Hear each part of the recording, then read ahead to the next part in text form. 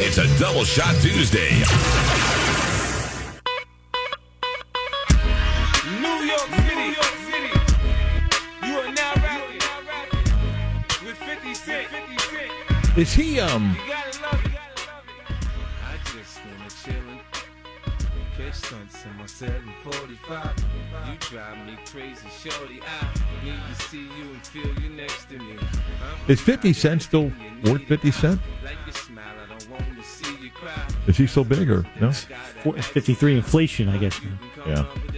All right. Con O'Gara has been a guest on our show before. Find his work at on X or Twitter at CJ O'Gara and his work at Saturday Down South.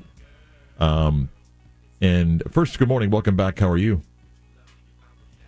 I'm doing really well. You know, the 50 Cent question's got my brain just moving. It's a good question, isn't it? At warp speed. Yeah.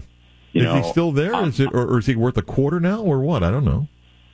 No, I think he is. I think he is in royalties. Look, everybody has their moment and has their moment in the sun, and sometimes, you know, like you can't stay relevant for 20 years, a la Taylor Swift, for those who want to hate on her. But, you know, 50 Cent had his moment, and now we get to just ask these questions and wonder about his legacy. Yeah, okay.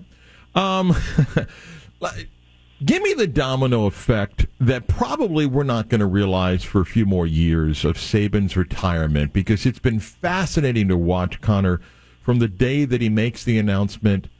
Kalen DeBoer comes in, the exit, I'm going to ask you about, of the Alabama players, what it means to the rest of the SEC. But what do you think the domino effect is going to continue to be for Saban, whether it's now, next year, and years to come?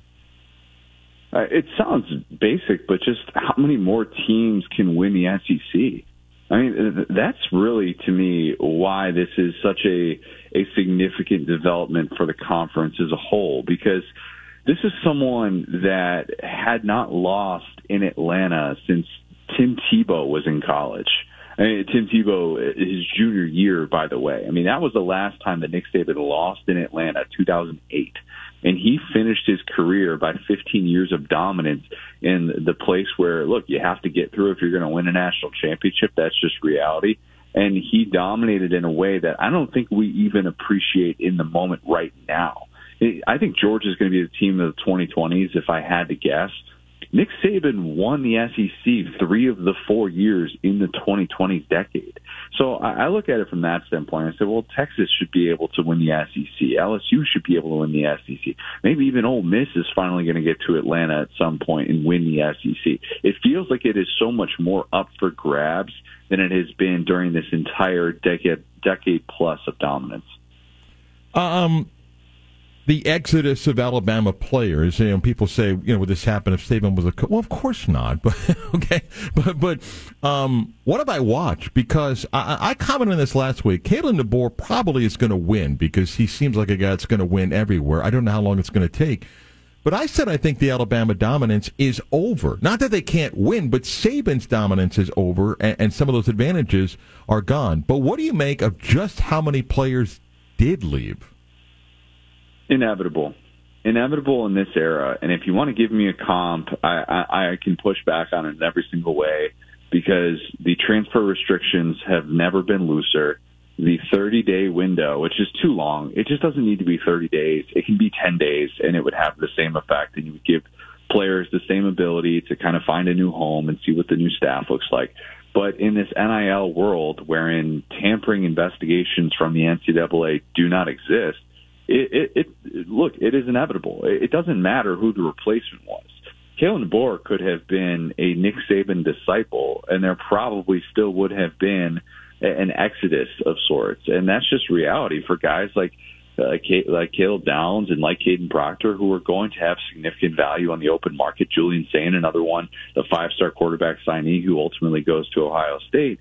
That was going to happen. It's not some indictment of the program. Everybody who would be in a spot like this would experience it. If Ohio State has a season that falls short of expectations, that feel like title or bust, guess what we're going to see after that happens? And if they make a change at the head coaching position, we're going to see a whole lot of those players exit, because that's just reality, and they have value on the open market in ways that they didn't 10 to 15 years ago with these coaching changes. Let me say Gonzaga, as you just did. You mentioned Ohio State. I don't know what to believe. Some of the reports, they've spent as much as $13 million. Maybe it is a reaction to Michigan and the championship and beating Ohio State and Ryan Day fielding pressure. But you covered this game. That's incredible what they brought in. And clearly money is a factor in that. And as you said, the pressure to win. But that's insane, the amount of players that they brought in there.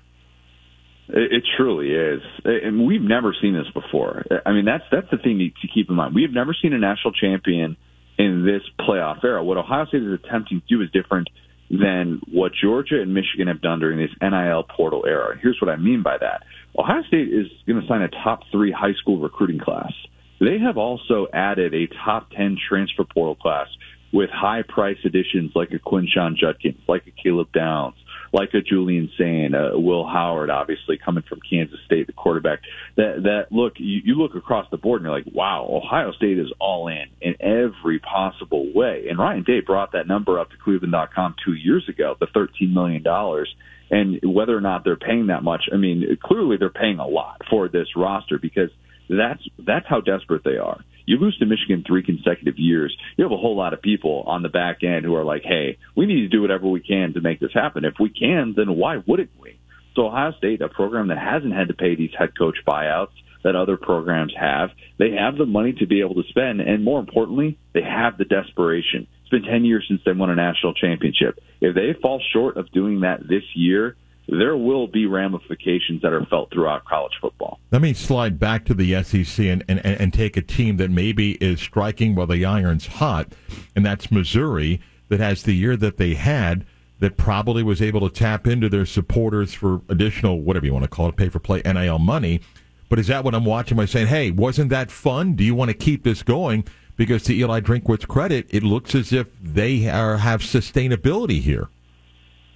I think they have more sustainability than people are giving them credit for, and I'm glad you brought that up. And, you know, they return a lot of key pieces. I know they lose Cody Schrader, who is just everything and more that they could have possibly hoped for, a guy that only went to Mizzou because, as the story goes, a booster, you know, on a cocktail napkin convinced Eli Drinkowitz over a beverage or two that he deserved a walk-on spot. I mean, it's just an incredible story. But they returned so many pieces, and what they've done in the NIL space is have this legislation within that state that says, hey, if you go to an in-state school, you can collect NIL money for the high school recruits. And they have taken full advantage of that. They've got a 5-star kid coming in from that state. They've been really active in the portal to replace Cody Schrader. They got a guy from Georgia State, a guy named Marcus Carroll, who could be the SEC's leading rusher by season's end in that Drinkowitz, Kirby Moore offense. And, yeah, they have a lot of questions on the defensive side, but there is a lot of reason to believe that what they return on offense, this could be one of the nation's best offenses, and they could be a team that doesn't go anywhere, and they could absolutely be in the mix for a spot for the 12-team playoff. We're talking about teams spending money on players, but I'm curious your thoughts on what LSU spent on its defensive staff, because, I mean, we glossed over that, and it's incredible, Connor. Now, we didn't even flinch at coordinators making $2+ million. No, we don't. Blake Baker is worth that to LSU.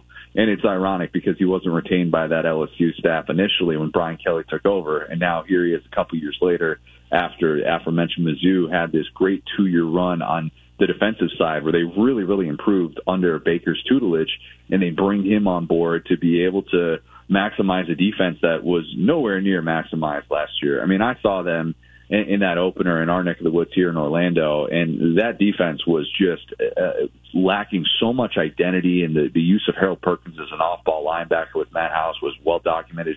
They're in a much better place with this defensive staff, with Blake Baker, with Bo Davis, who they brought on board from that Texas staff, a guy that pretty much led the strength of that Texas team, that defensive line with Sweat and Murphy this past year. And they bring him on board to improve that unit, and Corey Raymond coming back as their defensive backs coach. The moves that Brian Kelly has made this offseason on the defensive side says, hey, look, that was not acceptable last year. We're the most disappointing unit in the SEC overall. That should fuel their improvement significantly on that side of the ball. Connor, I like Josh Heupel. I enjoyed my time with Josh. There's some UCF fans that were glad that he left, but I wish Josh well. But I'm curious your thoughts.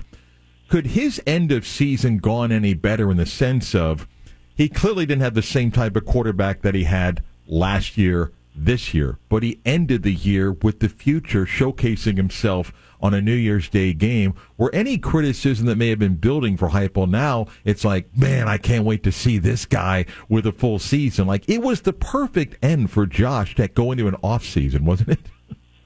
You hit the nail on the head. It was a pretty hollow 8-4 season for Tennessee. Not all 8-4 seasons are created equally. I think for Tennessee, this regression that they saw on the offensive side of the ball with Joe Milton as the starter, it just didn't work out. And they couldn't have this fully explosive offense that we've seen in the first 5 years of Heupel as a head coach, which, look, he had nothing but top 8 scoring offenses up until this season. And this season, it just didn't necessarily take off the passing game. They didn't have the downfield threats they thought they had. They didn't have a guy that could accurately throw downfield. As great as Joe Milton's well-documented arm strength was, you saw in that bowl game, though, what this offense can look like. And with Nico Iamaleava still crushing the pronunciation of that one, they are excited, and they should be, because this guy is the real deal. He is as decorated as they come, the most decorated Tennessee quarterback recruit since Peyton Manning. And there is reason to believe with the pieces they return, with Brew McCoy, Squirrel White, that offensive line, which continues to add pieces, I believe this offense should get back to being one of the top 8 units in the country. And the way that they showcased it in that bowl game against a very respected Iowa defense, it was music to the ears of Tennessee fans. Let me end with 2 ones. And we talked about, obviously, Georgia, Missouri, Tennessee. And here's Florida coming off the year they had. Now we learned of an NCAA investigation. First, what's your thoughts on what may come out of that and what that does to an offseason for Billy Napier? Man, it sure seems like the NCAA has it out for the state of Florida, doesn't it? I mean, the way this is played out with Florida State as well, with the NIL violations. Meanwhile, the NCAA pretends that tampering doesn't exist, but they want to investigate things like this. Curious why Florida's getting investigated, but not Arizona State, the school that Jaden Rashada ended up at. Look, I don't know that this administration will be around to face whatever's coming. Even though this apparently happened, they got this notice from the NCAA back in June. I still look at this and go, what's the NCAA really going to do? Maybe they have a year bowl ban or something like that.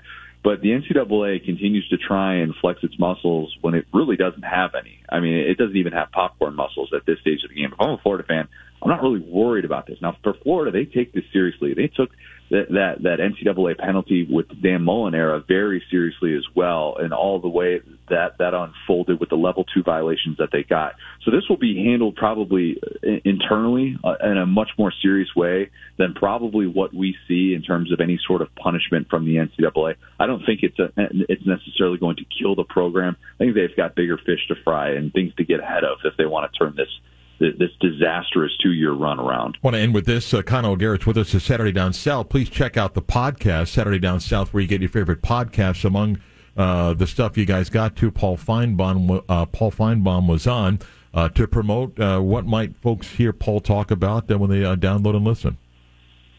Yeah, I appreciate that. Paul basically gave the entire rundown of finding out about Nick Saban retiring, and you know, the call that he got beforehand that kind of tipped him off before even the Rose Bowl happened, that made him think, hey, this is in the works, this could be happening. But great stuff from him, as always. We're twice a week right now this time of year. Great guests coming up. A lot of great stuff to be able to talk about. I know the National Championship was 2 weeks ago, but man, this business, there's just always stuff going on 365 days a year. So, yeah, Saturday Down South podcast, wherever you podcast. Please follow Conor on Twitter or X at CJOGARA. Good stuff, Conor. Thanks. We'll talk again. Appreciate it. Absolutely. Appreciate it, man. We come on back. There will be a new Hall of Fame class. I'm going to play the Daniels Hall of Fame game. Kyle may not be familiar with it, but I'm going to play that game coming up in a little bit. You know what that is? Oh. All right. Today's Double Shot Tuesday theme, artists and bands that have a number in their name. By the way, I just read they're not continuing their residency at the Sphere in Vegas. Really? Bono Why? said we're done. I think March 2nd is their last show. I thought they built that whole thing for them. Yeah. We'll come on back. More of the Beat of Sports. Double Shot Tuesday, 50857 on the Mills Air text line.